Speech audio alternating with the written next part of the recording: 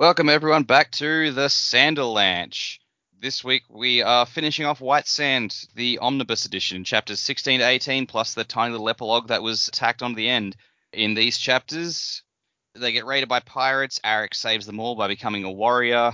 They find the Lord General, who has been brutally killed, and so Arik takes on his mantle, begrudgingly. Everything builds up to Kenton's duel with Dryle. Kenton eventually wins, having gained 5 ribbons, and then they go to the vote, and the vote is made to keep the DM. They catch Sharazan, who was actually the 2IC for Ace, and then it winds up with Chris going back to Darkside with some Sandmasters in tow. Everything looks, if not perfect, then at least okay for everyone, except possibly Arik. I'm Dak, and with me this week is Jamie, Data, and Joe. So hang on to something, everyone. The Sanderlanche is about to begin. Rusted right up on the golden shine, visions of the ancient divine, far beyond the brittle bounds of time and dream. Power in the voice of family, trials of competence and agony, paths ahead already laid for me unseen. So yeah, final 3 chapters, end of this book, and we start out as mentioned at the end of the last episode with yet another assassin attack. Though is this the last assassin attack of the book? I don't recall. What do you guys think of these 3 final chapters? Yeah, these were all right. These were probably the most satisfying ending we could have gotten to this book. I do think now that we've finished it, I think it's like, I don't know if it's a case of whether, like, because you said this was originally written and Brandon said, oh, the story didn't work, and he put it to the side, and then he offered it to the people who said, hey, we want to make a comic out of something you've written. So it wasn't designed with a comic in mind, and now I'm just like, okay, I think I can sort of see, I don't know, the pacing of this one, the way some of the chapters end or start, just hasn't really gelled, and I think that's sort of come off in the end. This has been a fine story, but I think I don't know if it was as suited to the medium as it ended up coming off, but whether that was because of how Brandon wrote it or how it was translated to comics by other people. But yeah, the ending was fine for what it was. There was quite a bit I actually wound up calling, which I'm happy with, especially the Arik story, even though I still don't quite get Arik's whole thing. I still don't get that whole bit earlier where he was talking in the mirror and how that fits into where this ends up here. The end of the Sharazan story, I thought, oh, okay, it's that guy. Sure. Yeah, we met him one time, sure. Yeah, the duel with Dryle was really good. I liked how that one all ended up, and I was very happy with the end of that one, and with the end of the Trader and the DM story. Should have seen that one coming. You did actually. Yeah, you called that out as a possibility. I did. Yeah, the moment Elloren, I totally did. When Elloren came back into the story, you're like, here's another named character that it could be, and it might actually be, some evidence pointing to him. Yeah. No, it all worked out at the end. I just think that it wasn't quite the most powerful ending, but also it wasn't really the most powerful story, I guess. I'm not saying I disliked it, but I think in terms of what else we read, this is probably on the lower end, I think, for me. Sure. Well, and I will say I have some of the same issues that you do with the story, and I didn't say this before now because I didn't want to, influence you guys unduly before you were done reading it, but it has always struck me really strongly that this is a world, like Brandon, he's like big on the world building, and this is a world that feels like it's really deep, but that it feels like we rush through the world building and the story. Less now that Chris has these extra pages in explaining some of the world stuff, but the comic, it just feels like a Brandon story, but that was rushed to fit into a comic to me. And yeah, agreed. The same thing actually happens with the one other comic that he's done, which was not a story that I'd read beforehand because it was first published as a comic, and it's not Cosmere. It's called The Dark One, and it feels like there's all of this indicating this is a really deep, really fascinating world, and we just blow past all of it because we have to hurry up and try to get this story into a graphic novel. Right. Glad to hear that maybe I'm not the only one who felt that this maybe wasn't the optimal telling of the story. Yeah. It maybe just needed like another pass by the editors or something. Yeah, I pretty much agree with what Dak said there. This was my first graphic novel, so it was a new thing for me anyway. I think it will take more practice for me to read something like this. I don't instinctively look at the art, which I found that was really difficult to make sure that I was trying to take that in, just because I'm just not used to it. Yeah, it's definitely not Brandon's strongest work. I feel like there are so many other stories that we've read that I think would have translated really nicely to a graphic novel. I kind of felt like of all the worlds that we've sort of already looked at, and I know there's a lot that we haven't touched yet really, but like I feel like Perfect State, for example, would transfer to this medium really well. That's just my opinion, having no other frame of reference than this story. I just think it's interesting that this is the one that, and we know why. It was like, here's this story that didn't really work, give that a go. But I think there are other things that I'd probably like to see try. I just felt like there's just sand everywhere. It's just sandy. And like visually, I don't know what I was looking for visually, but there was just so much sand.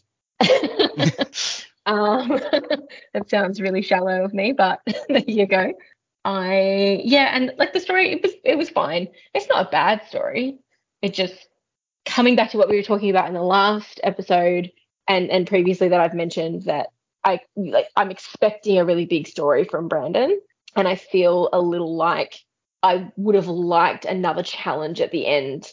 And I think that the high judge and then transferring her vote to Ace because she was biased, I actually liked how that happened, but I almost feel like there wasn't quite enough of a challenge at the end, even though it feels like he did work really hard to get everyone's opinions changed and then to get the unanimous vote. And that's awesome. That's what he was working towards. It would have felt a bit flat if he didn't get the vote.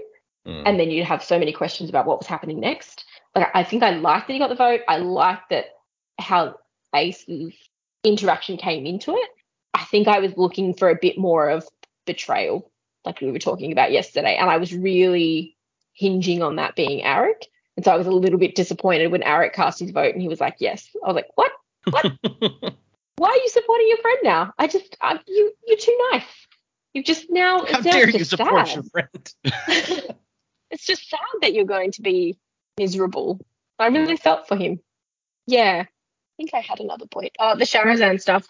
Yeah, I wouldn't have picked that. I was thinking it was someone we'd actually been interacting with. And again, the whole betrayal thing, I guess like Ace was betrayed, but we didn't know this guy enough to really be able to come up with that, I think, on our own. And I like the fight with Dryle. I think, Dak called it with they're gonna do this together, and I like that he's sort of the opinion that I don't want it this way, but I can see how you're here, and I guess I'll go with it. Like, we'll make this work together. So, Dryle, that is. And secret bad guy. Yeah, Dak called it. I forgot about him. I don't feel dissatisfied with the ending. I don't know what I was looking for out of it. Yeah, we especially given some of the cool theories that we came up with just in the last episode, I can see how it would be kind of a letdown that those didn't come true. Even Dak's continuing theory that Diren was going to secretly be a bad guy didn't pan out, and I was like, oh, he'll be disappointed. Yeah, it happens though.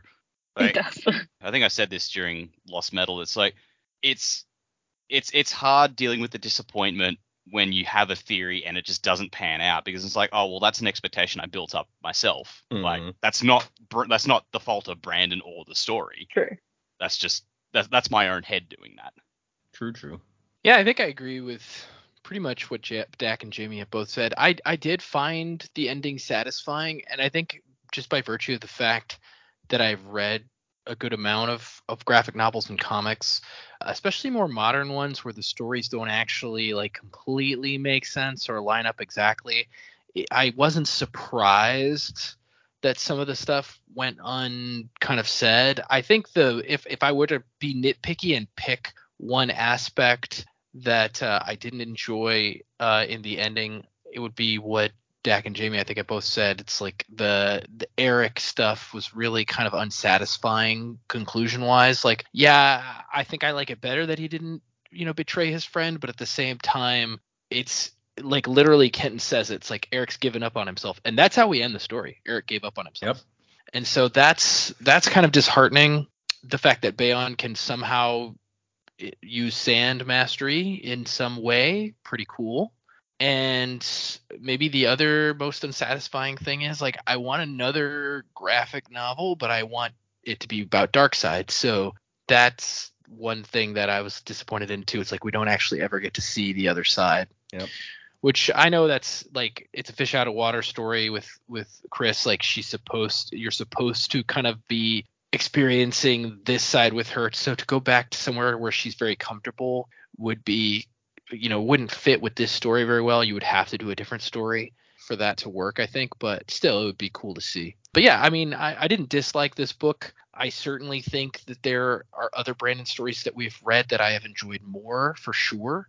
That being said, the Sandmaster stuff is pretty interesting. The world building stuff is pretty interesting. And then, but like you said, Data, it's like, because of the limited availability of what you could do with a graphic novel, because there's not a lot of prose or descriptive stuff that can go in there, it does kind of do the story a disservice. I think, honestly, the best parts of the story were the added omnibus pages with the extra explanation of things. Those were really awesome. I could have read, if they did like a big long epilogue where it was just Chris's journal, I could have read all of that and been very satisfied with that, I think. But no, I mean, overall, I think I enjoyed what we read, for sure. And I will say that Brandon has mentioned a couple times that he's looking at potentially doing a sequel graphic novel that would take place on Darkseid. So. Oh, good. Okay. Although you just reminded me, I forgot when Jamie was talking that Jamie, you were like, there's other stories that would have, I think, made a better graphic novel. And before you even said it, my first thought was probably Perfect State, right? Like, doesn't that feel like a graphic novel? Mm-hmm. Yeah. I feel that like it would one be really good. pretty. Yeah. Yeah.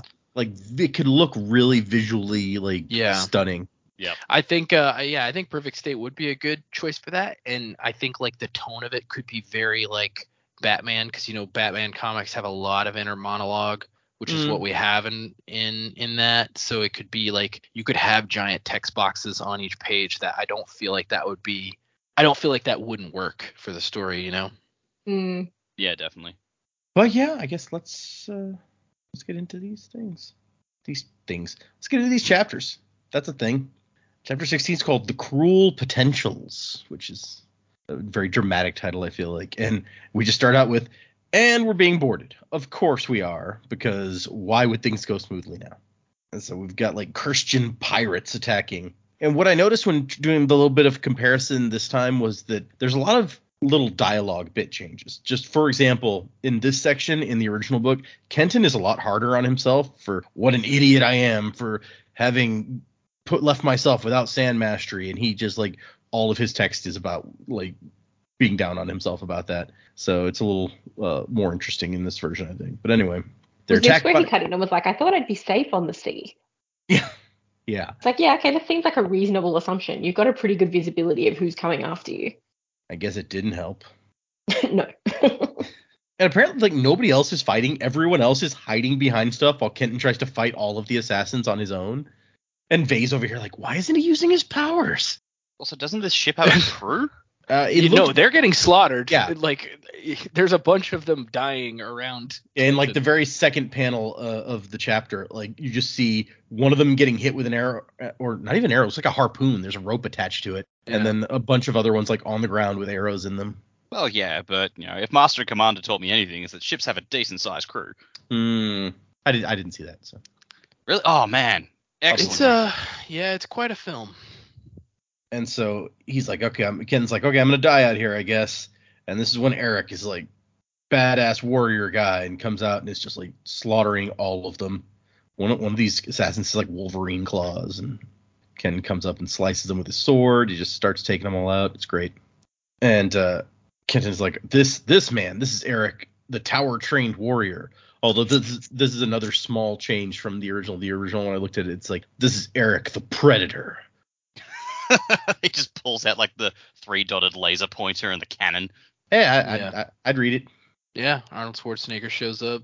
And then, so they take them all out. They free Bayon and Ace, who were trapped below decks, that was some luck that the two warriors were not up here with Kenton at the time.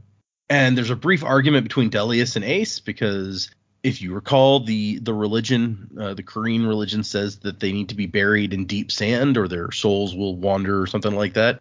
And he's like, no, they're assassins. Let's dump them overboard and keep going. But Kenton's like, no, we'll put them on the other boat and just tow it behind us. It's fine. Not that big a deal. Which leads to a panel that was cut out from the original, which may be my favorite cut, like my favorite thing that got cut, where as Ace is sitting here thinking about like, you know, Kenton like respected my religion and blah blah blah, and she's like putting the bodies on the boat with Bayon. In the original one, there's a panel of Delius just like walking away while they're doing that, and he's like, geez, whatever, man, I need to start drinking again. Delius. Yeah, Ace is kind of intrigued by Eric here, and she remembers like he saved her life, and this is a guy who can fight without giving into the rage inside, but maybe he's changed. Yeah, exactly. And then Kenton gets his powers back, and now he has 5 ribbons. So I guess it increases by 2 every time. Is what I'm getting from this. Yeah, and so this is another part that like I don't understand. And if he's correct or not, and it's never specifically addressed, so I guess we're just supposed to take it as true. It's like he's saying that if you overmaster, like this was a secret that they had, that they actually knew if you overmastered, you could get stronger and have more ribbons. But like, is that actually true, or is there something else going on? It's never addressed, so I was kind of confused. That's a good point. Yeah, in the prose version, it's actually, I think, made pretty explicit that there's actually a big jump between like the number of ribbons that like the next lowest rank, I guess under Maestral is the second rank. There's a big jump between how many an under Maestral can control and how many like the Maestrals control. The Maestrals tend to have way more. And so it's established somehow, or maybe it's a Kenton assumption, I don't even remember now, but it's made clear that like this was a secret that the Maestrals were keeping to themselves, so that only the most powerful of them, of the Sandmasters, would get even more power and be like unassailable. And so only Dryle survived of people who knew that this secret existed in the first place. But you're right, it's not really clear here. It's just Kenton kind of making a guess at it. He's like, oh yeah, I guess they knew. Okay, so Kenton's like, I mean, Dryle still has 25 and I have 5, so there's still not much of a contest happening here, but whatever. Turns out Bayon's also a man who knows how to sail. He's a jack of many trades here. And after all the sailors were slaughtered, he helped get them back where they were going. And then they're like, hey, we need to go find the Lord General. And they try to get Ace to help, and Ace is like, no, I'm here to protect you. Like, it's not my job to be doing anything else. And Chris has to have Kenton translate, like, isn't it your job to like protect people? And maybe the Lord General missing is kind of a big deal and should take precedence over a bodyguard duty. And Ace is like, oh, no, yeah, she has a point. Like, I'll listen to her. She's got a little smirk I on her see your face when logic. she does that. Yep. Yeah, and I kind of, and maybe I'm reading way more into the panel than I should. I kind of took that smirk as like, okay, you've made an argument that allows me to help you, which I did want to do, but you know, I didn't think it was okay for me to do. But now that you said that, like, yeah, I guess you're right. Yeah. Yeah. Now I'm helping you by helping someone else rather than actually having to help you. Right, exactly. And so they go to the tower, and Kenton's like, hey, Big Head, how are you? He's like, dude, come on, please. And this is also all completely added from the previous version. I don't know why they chose to include this guy and give him this dumb nickname. I mean, he was in there. They just didn't have this conversation like they knew each other already. It was just like, hey, we're here to see the Lord General. It's got to be one of Brandon's friends or something that he calls Big Head, or Oh, right. That's probably true. got to be a reference. Yeah. Yeah. I like how this guy's bullshitting them. It's just like, oh no, he's with Lord Vay. It's like, no, bro, we brought Vay back. He's not with him. Oh yeah, we lied about that. Yeah, he is unashamed of that when they get caught. You've caught me. Oh, well. We didn't want the tracts involved, which I feel like Ace should be like, well, that was dumb, but she's just You idiot. and really Hello.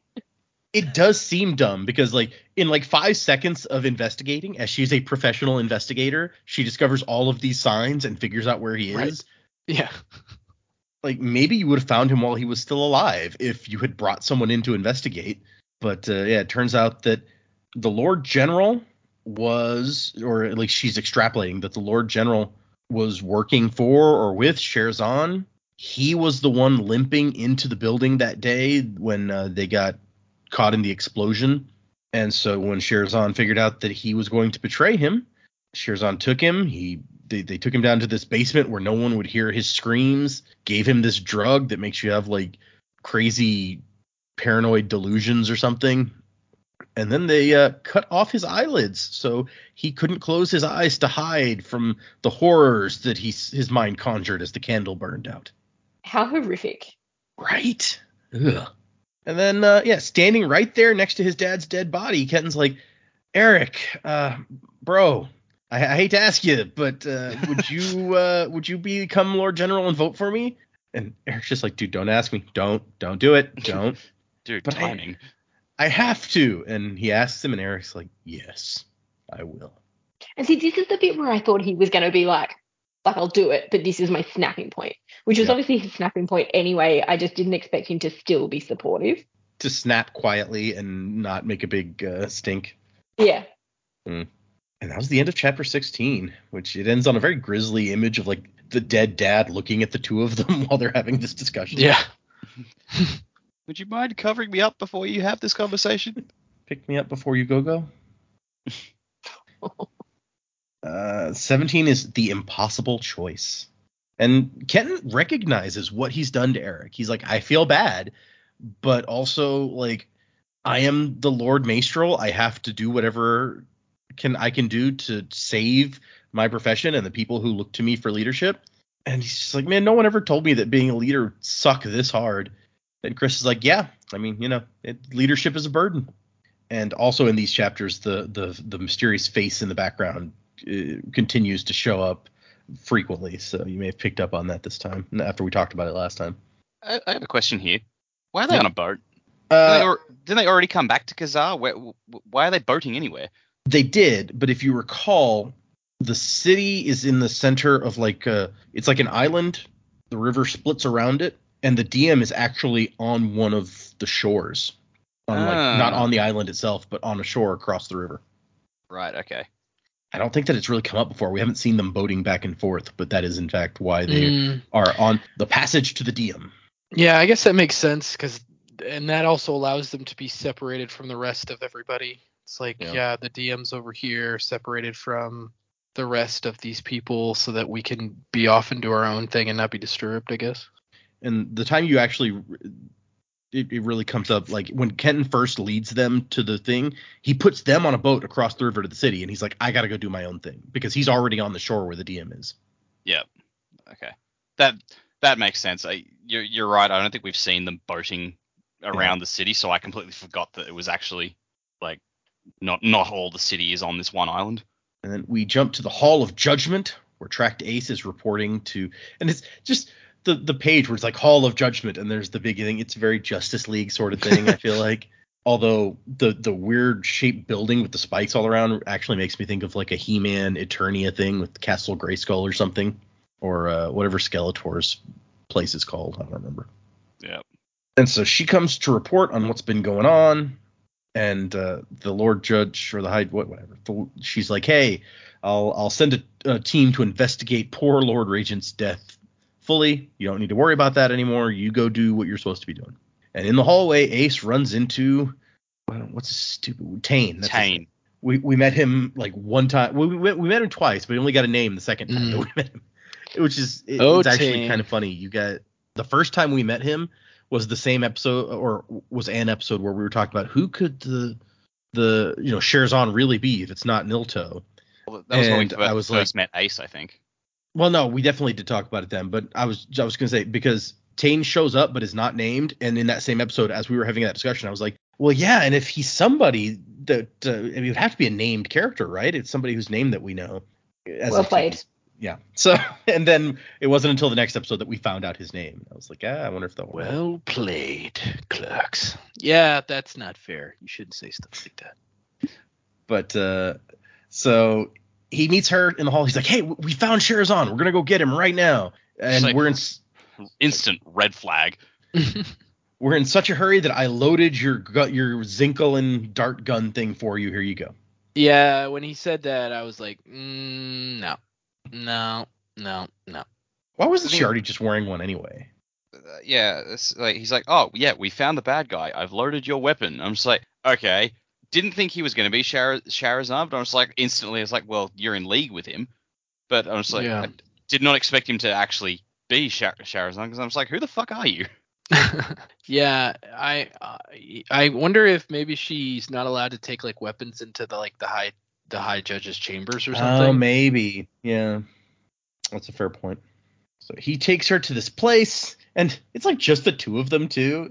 You would have more guys if you were going. I'm just, he says he organized the raid himself, and so I guess they're supposed to be meeting more guys from her perspective, but they just stroll into this warehouse on their own, and It's a raid. Let's walk in the front door casually. yep. And she sees a guy, and she's like, Tane, we've been betrayed. And he's like, yes, you have. As he points his weapon at the back of her head. And she's like, you sold yourself to them? And he's like, no, actually. He doesn't expound on that. She's like, no. And she's like, then, but you're Sherazan. Yep, what better cover for a criminal than as a tract? Well, I guess as the high judge would have been a better cover, but that wasn't available to him. So Not yet. And so, yeah, he's like, yep, I just kept feeding you fake evidence to make you think that Nilto was behind it, and eventually I was going to let him take the fall. But you just moved too fast. You have slowly chipped away at my empire, and now I barely have anything left. And then she's like, and now it's nothing at all. Fire. Oh. It's like, yeah, did you really think I was going to give you a loaded weapon when... Pay attention, dude. I like this. I like the onomatopoeia there too. It's like poof. Yeah, it's great. And then, for some reason, instead of killing her, he's like, I'm going to give you a moral dilemma that you have to face. That'll be way better than killing you. Very Joker. Yeah, I was gonna say it's a real Joker move in like a not Joker situation. It so is. He's like, so I've put a bomb in an orphanage, the one that you were raised in fact. Orphans make such heart-wrenching victims, so innocent, yet no one to mourn them. Ugh, this guy's a real dick. That's messed up. It's like, but at the same time as that, someone's going to be going to murder your family. So who are you going to save?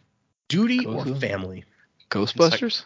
Like I have this one scene to be as evil as possible, and by God, I'll make it count. Yeah, he really does.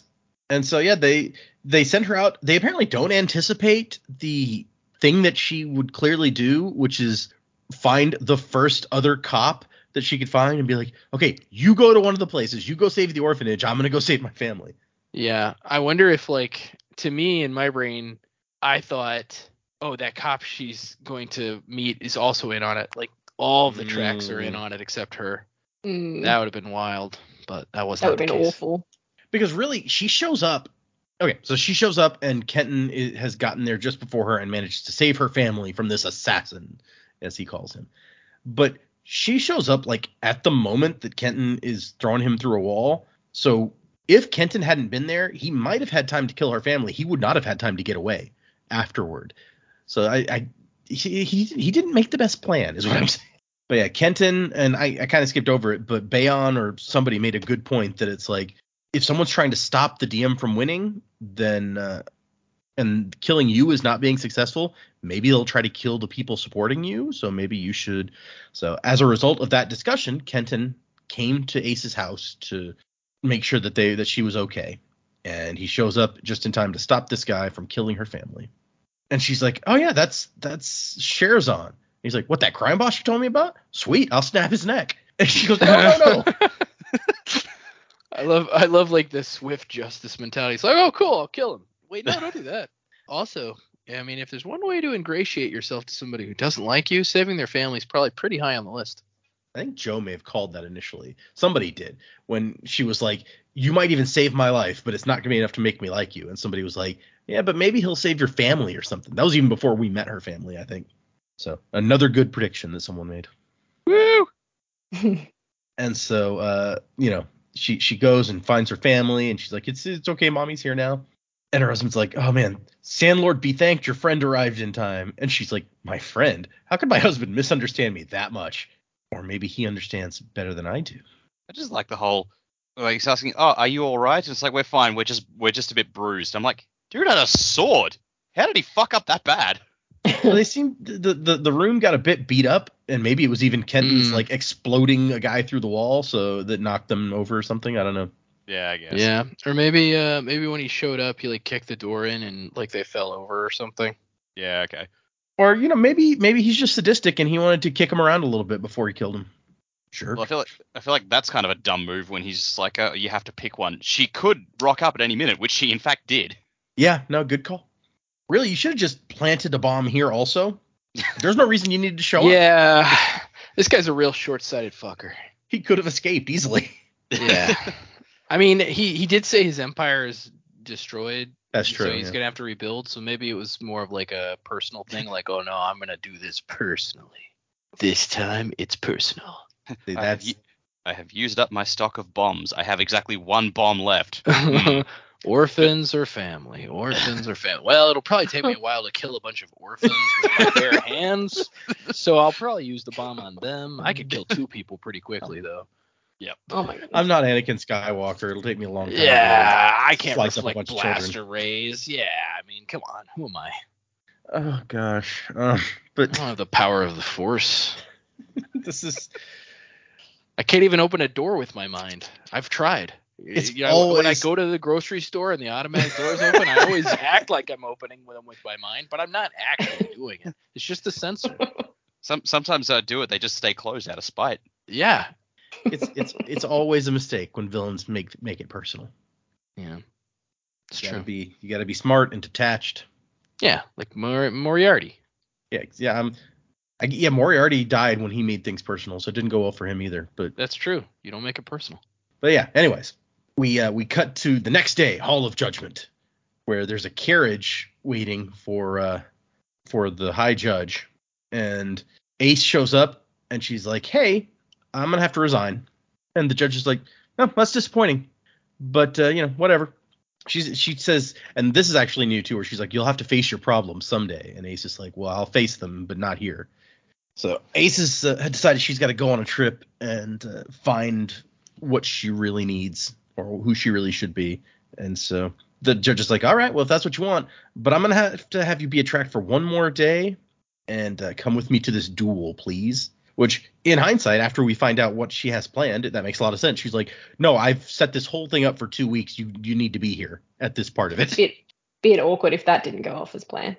Right? No, She's like, fuck oh, you, lady, I I'm can't out. stand. Yeah, it's like I can't stand partial anymore. Oh boy. And we cut to the dueling pit, and the audience is rather large. And Chris is like, "Wow, this is the largest crowd I've seen on Dayside." And he's like, "Yeah, people, Sandmasters haven't fought one another for centuries, so this is a sight to see." And we do a quick count. All of the Taisha are here. The new Lord Admiral's here. The new Lord General's here. Eric's red Lord General uniform really stands out against these other uniforms. I feel like nobody's quite that bright. I like his outfit. It looks cool. Yeah. Definitely makes a statement. Yeah. Sure, he's the Lord General. If he bleeds, you're not going to be able to see it. He's wearing red. It's true. Wore his brown pants. Yep. And then it's time for the fight. And just like before, when they had the promotion ceremony, they have their ceremonial drinking of the water, and the water is served out by Ellerin once again. Convenient. If you look back at the first chapter or the first book or whatever, it is Ellerin serving out the water to everybody. So, and then it's time for the fight, and Kenton really tries with his 5 ribbons, but it's no match for Dryl's 25 ribbons. And Dryl's kind of just messing with him, like he's knocking him around, messing with him, but he's not going for the kill. He wants to draw it out a bit. I like the way they sort of color-coded the ribbons so you can tell whose is whose. Dryl's are much darker. And it's true. That was cool. It is helpful. And actually, in the original version, they don't make it him say like, "Oh, he's toying with me" and all this stuff. So I guess it's they added this in because they're like, "Oh, well, he really shouldn't be lasting as long in this fight as he probably does." And Kenton also discovers that he's draining himself of water a lot faster with 5, which we know that makes sense, but we also find out later that it's even faster than it should be, and there's a reason for that. And in this version, they've also changed the text so that it focuses more on, like, Dryl's like, "We've been fighting for the same thing, but you're too much like your father. You won't listen." In the original version, Dryl's just, like, talking shit the whole time. He's like, "You are always outclassed, Kenton. You were outclassed from the moment you walked into this pit." So we end chapter 17 with It looks like Kenton's about to die. And we begin chapter 18, Time Like Sand, with a flashback of Kenton interacting with his dad. Oh, is this a flashback? I thought it was like a Harry Potter train station moment. That's what I thought too. I think it is because he says, like, my dad never encouraged me like Oh, this. yeah, you're right. He says, what's this, a dream? So yeah, it's not really a Yeah. flashback. I was misled by the sepia tone, and I wasn't paying close enough attention, I guess. What's this? Dad being supportive? Well, this never happened. Or actually, I think what actually misleads me is in the original version, which I have in my hand, it is a flashback.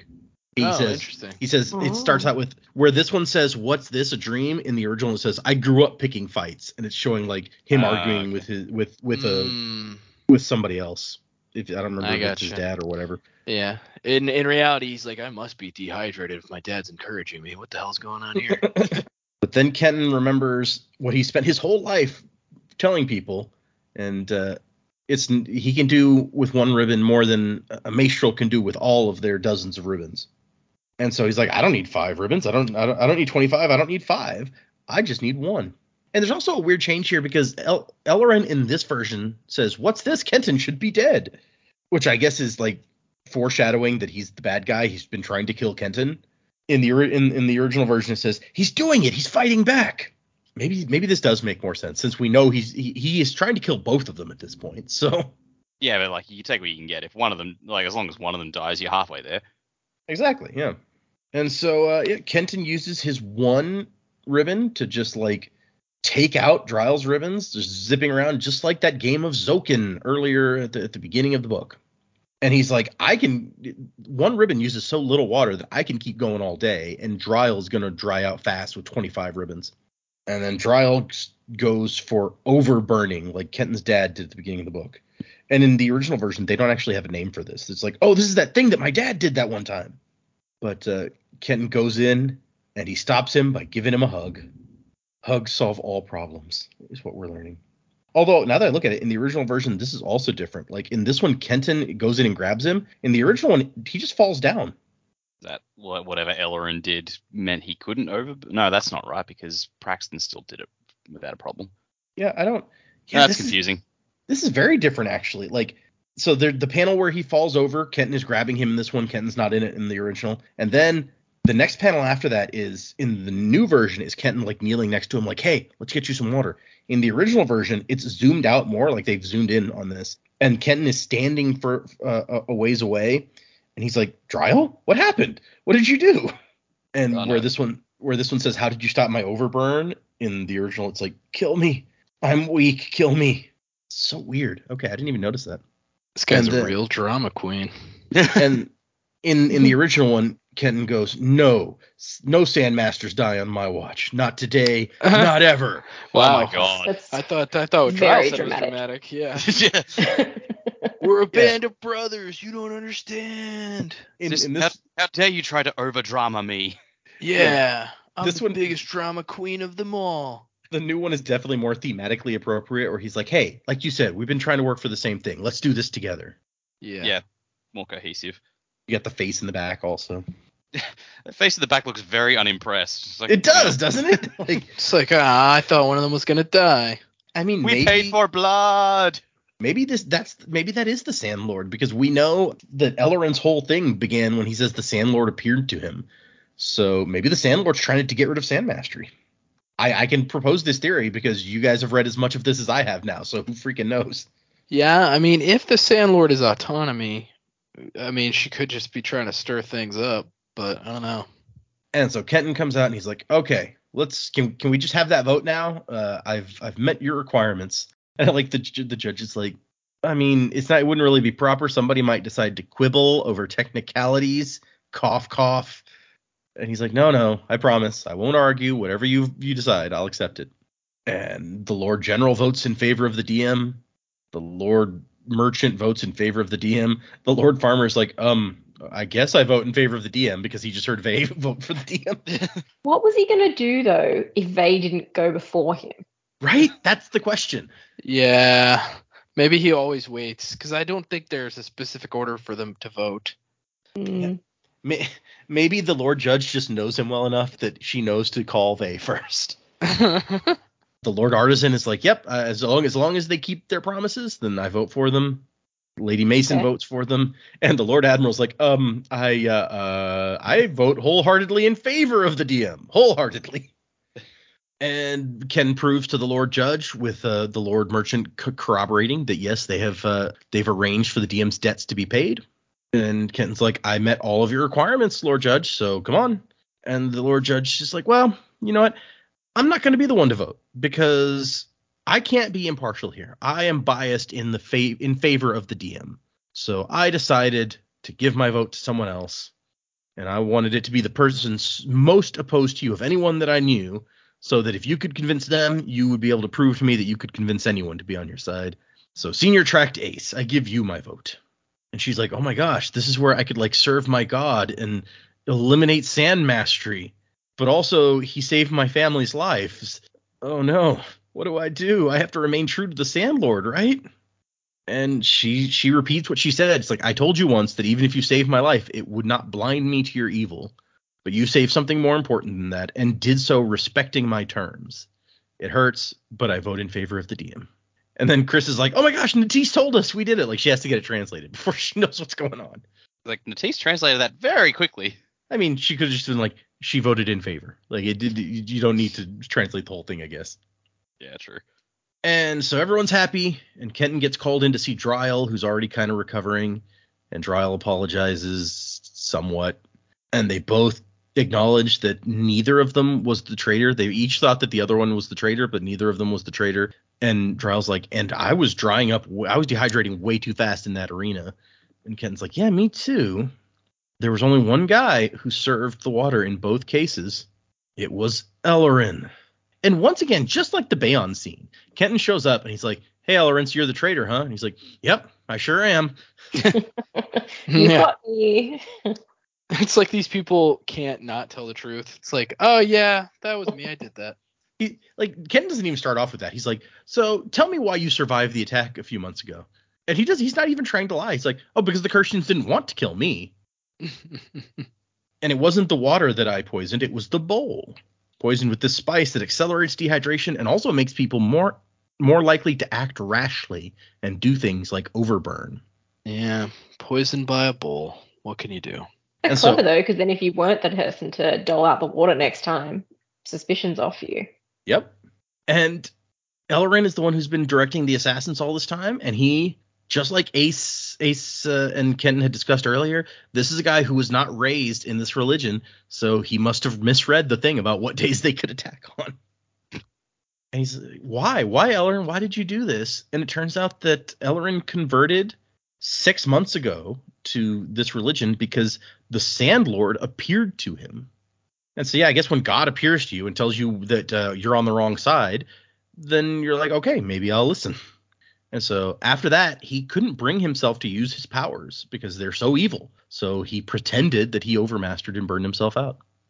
And Kenton's like, he pretended that he overmastered, but then because most of the Maestrals were gone, they wouldn't pick up his lie. I don't know that anyone would know that he. Oh yeah, you're right. Because if the Maestrals all knew that overmastering, I think maybe if you overmaster to one level, you get stronger. But maybe if you push it too far, you really do burn out. Or maybe the burnout is just really bullshit. I don't know. That's a good point. But yeah, he's like, Ellerin, you've made things difficult. And Elrin's like, well, I'll make them easier for you. A day has passed. I'm allowed to try again. And so he shoots at Kenton. Kenton sand ribbons him and kills him. Now he understands how it works. Yeah.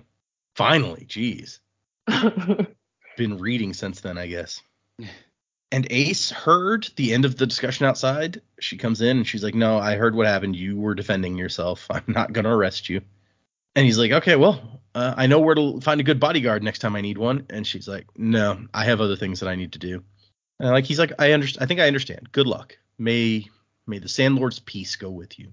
And then we get a Chris entry about Zokin, that game that they play, although it's not really about that. That's just the title of it. But she's discussing, like, you can have all of these ribbons, but really what you need in Sand Mastery is precision, especially because one ribbon or fewer ribbons uses so much less water than lots of ribbons. There's a time for brute force and a time for finesse. The trick is knowing when to use each. 2 weeks later, there's a boat. Chris and Bayon and The remaining professor are on their way back to Darkside, along with some barrels of white sand. And Hoyd is getting on the ship. We got brown hooded guitar guy going up the ramp. He's gonna play them some merry tunes. Yep. So it sounds like he's decided he's gonna head to Darkside. I wonder why. What's he gonna get up to there? What was he up to on the Dayside, for that matter? This guy. And so Kenton is sending some sandmasters and these barrels of sand along with her to Darkside to see if they can help in some way, or if they can figure out if their powers can even work on Darkside. And Kenton's like, remember, they're only on loan. Maybe I'll visit in person to bring them back. And we find out that Kenton has chosen Dryle as his second in command. And Dryle's still not the biggest fan of Kenton, but he's like, it's hard for me to admit, but we need you here. And we cut to Ace, whose husband insists that they are going with Ace on wherever her pilgrimage leads her. We're back to the DM where they've allowed families in. There's the sound of children playing. And Dryle's like, man, the old Maestrels would hardly recognize this place. And Kenton's like, yeah, well, it's not their DM anymore. At the Hall of Judgment, we get a resolution of some kind about the election that's happening over in the other country, and the Akar, who was looking like they were going to get elected, but apparently since the DM was saved, the Akar is losing his credibility, and so maybe the head merchant or whatever will win after all. Another very small random difference is that throughout this whole book, in the original one, the Lord Judge is wearing white and she wears black every time in this one. And maybe it's to make her look more potentially sinister. So that you might think she was the bad guy. Well, when they had all the Tai Shin lined up at the pit, when they're all standing in a line, it looked like they were all pretty much color coded, and the Maestrels already wear white, so maybe they gave her black just to look different. Good call. We also get, as the Lord Judge is talking about, like, we should be grateful we averted a crisis. You got a face behind her in the clouds again. And then the last change, the epilogue is Hoyd singing a song on the ship. The song is completely different. It's an entirely different song from the one he sings, and I don't know why, but actually, I suspect that I may know why. I think that they're trying to he's decided to sneak in some Cosmere Easter egg type references into this new song, but that's just my suspicion. And we end the book, well, the picture part of the book, there's another Chris entry, but we end the book with they're going to give Bayon the Sand Mastery test, because why not? You know, while we're here, may as well. And Bayon's Sand Mastery test has the biggest reaction of anyone that we've seen so far. Even Dryle didn't have this giant plume of explosion of energy when he took the test. So presumably Bayon is a very powerful Sand Master in the making. And he's amazed. She's like, are you all right? He's like, merely surprised, Duchess. Merely surprised. Fair. Yeah, nobody was expecting that. And then the final Chris entry is, I think this is supposed to be like the origin of her being interested in the arcane. She later calls herself an arcanist, and we made a joke that was, you know, like a name of the wind sort of thing. But she's talking here about the connections between Sand Mastery and the Star Carved, and the way that power is invested by the sun or by the on either side, really, the star on either side. And she's like, I feel like this is all connected. She also brings up the face that showed up, and it's a frequently experienced phenomenon on Dayside. You see this face all over the place. And so she calls it the world of the unseen. These things all pull at me like nothing I've ever studied. I already have dozens of experiments planned and designs for specialized instruments to aid me. So she's going to dive into trying to understand magic on Taldane. And as we know, eventually understand magic throughout the Cosmere. So for a Chris origin story, that's not a bad place to end it. All right. So before we get into predicaments, because I don't know what you guys are going to predict, I will go ahead and establish that, as I've said before, next time we are moving into Warbreaker, which is on yet another new planet. What's the planet? The planet, the name of the planet is not actually mentioned in the book, so it probably won't matter when I tell you what the planet is called, because you wouldn't find out any other way. The planet is called Nalthis, and we have heard it mentioned once or twice before, in passing. Like, one second. Let me see if I can. Lost Metal, right? They mention it. Think so. It's like they can't travel there or something. Is that the one they're talking about? No, you're right that they do mention it there, but that's not how they mention it. One second, and I will read the quote to you. This is when That is when they're mentioning, it's like, oh yeah, travel to Biendal has been completely upset. That's 4 primary systems we can't visit without extreme danger. The perpendicularities are no longer viable. They never were good for mass transportation or commerce, no matter how hard those fools on Nalthis try. Okay. The other place that we've seen Nalthis mentioned was in the Ars Arcanum at the end of the Elantris 10th Anniversary Edition.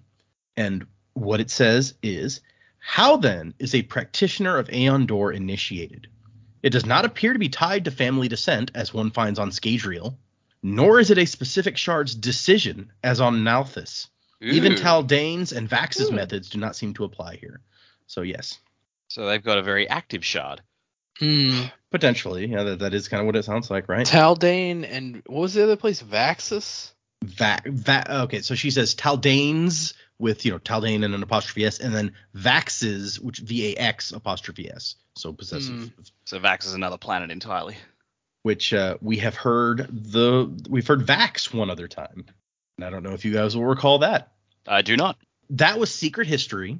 And when we hear that is just as Vin holding preservation's power annihilates Ruin's power, all of a sudden a redheaded guy shows up who Addy, the person who was holding Ruin's power, he runs his hand through his red hair, looks around, and then goes, Vax? And then Kelsier punches him in the face. Huh. So at the time, we weren't sure if he was talking about a person or a place or what he was talking about, but it appears that is another planet. And he thought that wherever he ended up in the cognitive realm on Scadrial, it looked kind of like Vax. He got kicked so hard he forgot where he was.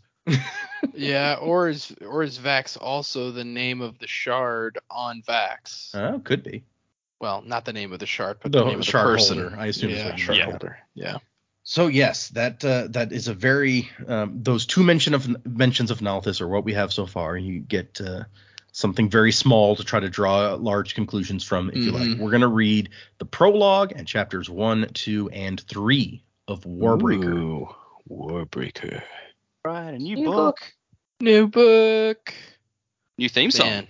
Yeah, new Yes, theme a song. new song that and usually what I've done in the past was I would drop the song into the Discord before I announced what the new book was to let the Discord folks have a chance to guess based on the song what the new book was going to be. But I've already announced what the new book is, so I may just make them try to guess what the song's going to be.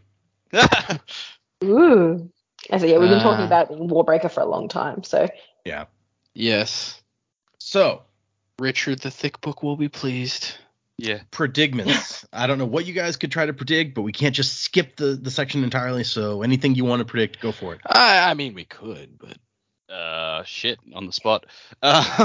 Okay. I don't know if it's gonna happen, but let's say maybe in Chris's travels through the Cosmere, because we have to assume she's gonna show up more. She might bring some of her sand guys with her. Maybe if she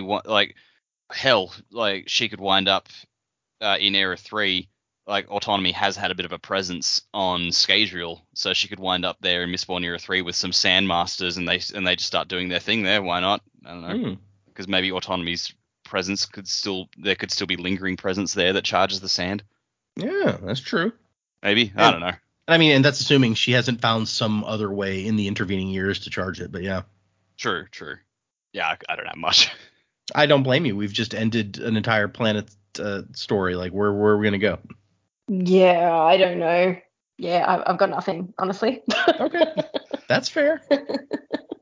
I think it would make more sense if Baon's now discovered that he has this power for him to go back to Dayside and maybe not join the DM unless they make him, but explore using it, because I would assume that he would know from living on the side of the world that he lived on that he's not star carved or whatever. So it's not like the powers translate over. If you're star carved, you could also be a Sandmaster. I wouldn't think that's how that works.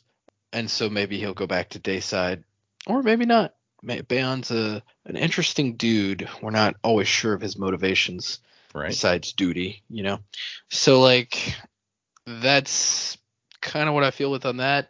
Kenton and the DM, I mean, sounds like things are going to work out. Again, a little disappointed with Eric's ending. Don't really know where like that could go for him. It sounds like he's just going to be miserable the rest of his life. Either that, or he'll have a completely different personality. But maybe not. Maybe he'll be he'll figure out a way to make himself happy doing what he's doing. And other than that, I mean, we know Chris leaves for planets, so I guess she'll figure out a way to do that. Maybe she'll stumble into the cognitive realm, and that's how she kind of figures out about perpendicularities and stuff. But yeah, that's all I got.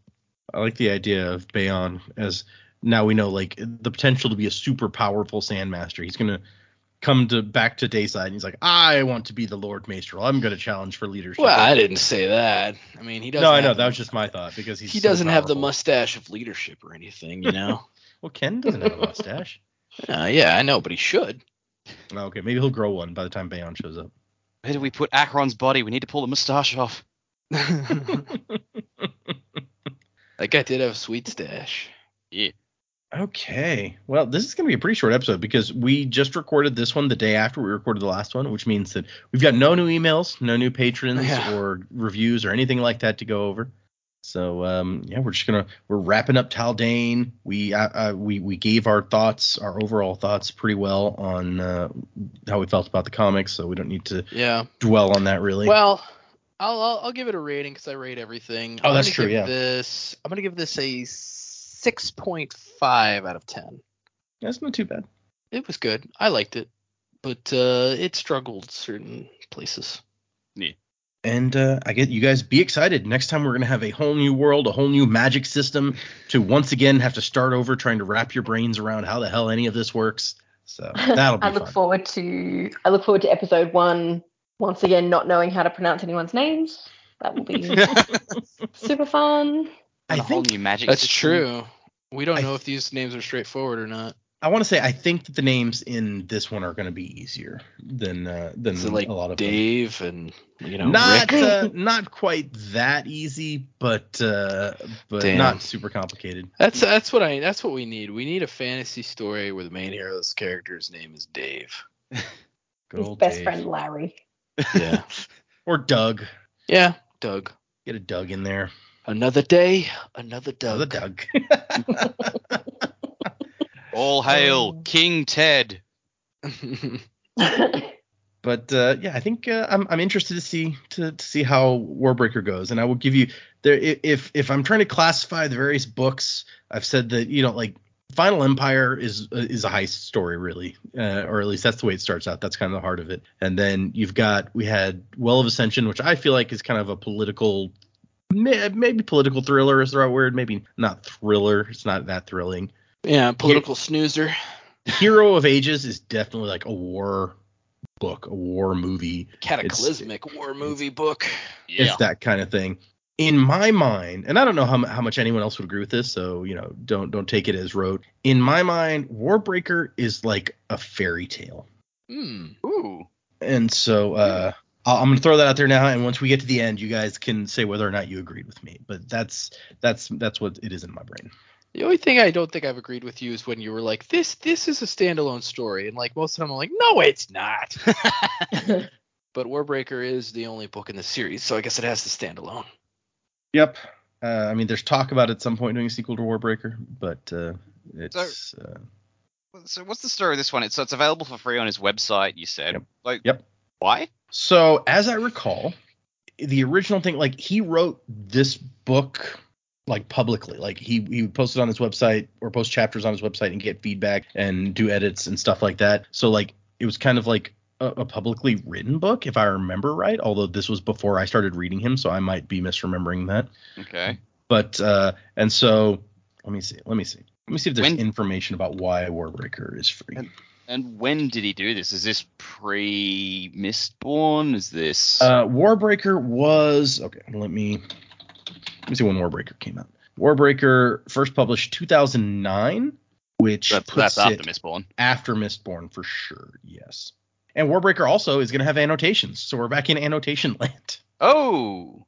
Okay, so he's got a thing. How this book came about. Warbreaker is something of an experiment for me. For a long time, I've wanted to release an ebook on my website. My first inclination was to grab one of my old unpublished books and offer it. And yet one of the main reasons for releasing said ebook would be for publicity reasons. I wanted something I could give away for free, which would show what I'm capable of writing and therefore hopefully encourage people to look into my other books. I figure if people give my books a try, they'll be hooked and read some of the other ones. So that made me want to offer something new, something that showed off the very best of my ability. Why offer an inferior product as a free sample? If it wasn't good enough to get published on its own, then wouldn't that lead people to think of my books as inferior? And so he says that leads us to Warbreaker, my newest work and they wrote this as of 2009. It has been purchased by Tor, who gave me permission to try this experiment, and it will be published in hardcover in 2009. So I guess actually before that. I like to have a lot of contact with my fans, and as I contemplated releasing a new book on my website, I had a chance to do something rarely seen. I could release drafts of the book as I wrote them, allowing my readers to catch a glimpse of the writing process. They could see the evolution of the book, maybe even offer feedback on early drafts, allowing them to have a much closer connection to me as a writer and to this book in specific.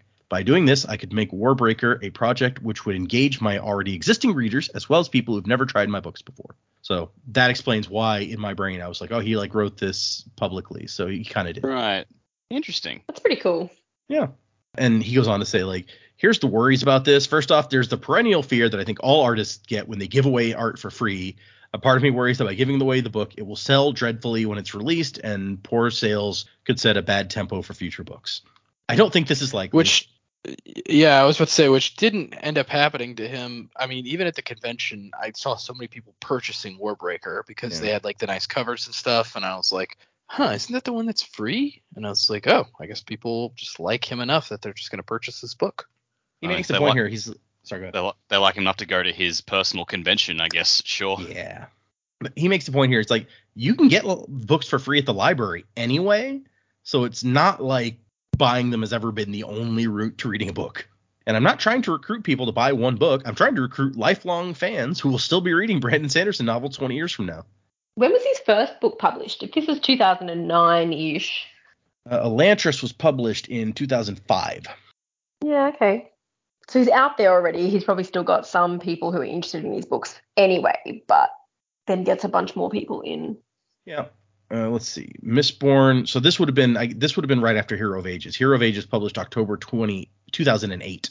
So this would have been his next book after that. When did he publish? Because he was also, this would have been around the time he was writing finishing the Wheel of Time books. When did the last three of those publish? So 2009, 2010, and 2013 were the last three Wheel of Time books. Yeah, this would have been right around the same time. I feel like, too, his publisher wouldn't have let him try the experiment if they didn't think they had a little gold mine there. Right. Yeah. You wouldn't just have some nobody turn up to be like, yeah, this guy, if this works, this pays dividends for us in the future. And probably particularly, by this time they would have already known that this is, and maybe the public wouldn't have, but they would know this is the guy who's going to finish this enormous the Wheel of Time series, this huge series that there's tons of fans of. He's going to get a lot of heat on his name regardless. So maybe they're like, this is the time to try an experiment like this. We can afford to roll these dice. Yeah. Yeah. And so, I'm sorry, I was skimming through the rest to see if there's anything else interesting. He ends with saying, most of all, I want to thank you for reading. I think the primary motivation of all artists is the desire to express themselves. My books are not complete until you read them and add your imagination to the events they contain. For me, sales are secondary to that. Enjoy. Brandon Sanderson, January 2008 is when he wrote this bit, I guess. So that's where we're going. That's pre-Hero of Ages coming out then. Yeah, I'm sure that it was already written at that point. Yeah, like written at printing at the publishers, probably ready to go, but wasn't out. Oh, and then there's a whole page of rights stuff where he's like, hey, you can share this book with anybody you like. You can print off copies for your personal use. Just don't try to sell it to somebody else. There is, however, no derivative works clause on this because I don't want people adding chapters to the end or altering it and then trying to pass it around. That's probably fair. Yeah. Okay. So yes, that is if anyone, after all we just talked about, if anyone wants to read along with us, hasn't read Warbreaker, doesn't own it, go out to his website. On Brandon's website, there is a section under the online library tab called Free Fiction, and you can get several bits of free fiction, including this book. So go check it out. We are reading, as I said, prologue and the first 3 chapters. And I'm always excited when we get to start a new thing and a new magic system. And you guys get to kind of try to feel out, what does this do? Because that's always one of the more interesting bits of his books for me. We don't have any new emails, but if you want to send us an email, the address is thesanderlanche@gmail.com. Find us on Twitter and Instagram and Patreon, where I'm posting my first read-through of The Frugal Wizard's Handbook to Surviving Medieval England. So check that out. if you're interested in hearing me talk to myself for they don't end up being too long, really. I'm doing 3 chapters each one, and they usually end up, after I've trimmed all the empty space out, being like 10 minutes long. I think one of them ended up being 20. I guess I had a lot to say that time. But so they're not a huge commitment either to try to listen to. Music by Miracle of Sound. Thank you, everyone who's listened through White Sand. I hope you guys enjoyed our coverage of this. I know it's been a different experience for all of us, and White Sand is probably, if there's something that a fan hasn't read, White Sand is high on that list of possibilities. So I know that for a lot of you, this was new. Maybe you listened to this without actually having read it and just went by my oh so wonderful descriptions where I'm like, oh man, look at what's happening in this one panel, which I know must have driven especially Jamie crazy because I think Dak is holding the book most of the time and Jamie's in a different room, so she didn't get to hear that or look at the stuff. Yeah, every time. Sorry. The bit where they were talking about when the whole color thing changed, I was like, did it? That whole episode. So yeah, sorry about that to Jamie and anyone else who is in the same boat. To be fair, like the reason I'm normally holding the book is because I will often read like our next set of chapters as soon as we're finished recording, because I'm just like, I can't wait, I'm going now, and then Jamie reads them much later, usually like the day before or the day of recording, so it's fresher in her mind. So I'm just like, well, I'm gonna carry along just in case there's anything I forgot. I have the memory of a goldfish. I want to establish an alternate story here where it's like Dak just doesn't allow Jamie to touch the books very often. He's like, no, you have to check that out and sign a form. Yeah. He's like, these are my own, my precious. So yes, you guys have less reason than ever not to join us for this next book, since you can get it for free. So please come back for next time. Just like throwing down the ultimatum to the fans. It's like, fucking read it with us, damn it. Yeah, you either read it with us or no. You have officially got no out excuse of as to why you can't be with us on this journey. No. Yeah, some of the listeners, hopefully some of the listeners aren't illiterate, because that would be a good excuse to not read it. If you can't read, I would feel bad. Oh yeah, the audiobook's probably not free. That's a good point. I've never tried to find the audiobook, but I assume that it costs money. Yeah. So thanks, everybody. We will see you next time for the prologue, the first 3 chapters of Warbreaker. And then after that, I think we've read almost everything that exists in the Cosmere except for the Stormlight stuff. So you can anticipate that we will be getting into Stormlight pretty quickly after I have Warbreaker. Yeah. I have Warbreaker scheduled out at 15 episodes. Okay. Okay. We got, what was it, Warbreaker? Sorry, not Warbreaker. We got Stormlight, 4 books, Tress. And is there anything left in Arcanum Unbounded? There is one story in Arcanum Unbounded. Well, if you don't count the Stormlight stuff, because there's like 2 or 3 Stormlight novellas in there. Or there's one Stormlight novella in Arcanum Unbounded. There was another one that's been published since, is the actual correct thing that I should say. But there's one story on a completely different planet that we haven't read yet in Arcanum Unbounded, and it is called Shadows for Silence in the Forests of Hell. Oh, that's right. Yes, I do remember that title, because every time you bring it up, we're just like, oh, that's an awesome title. Right, yeah, every time. So, yeah.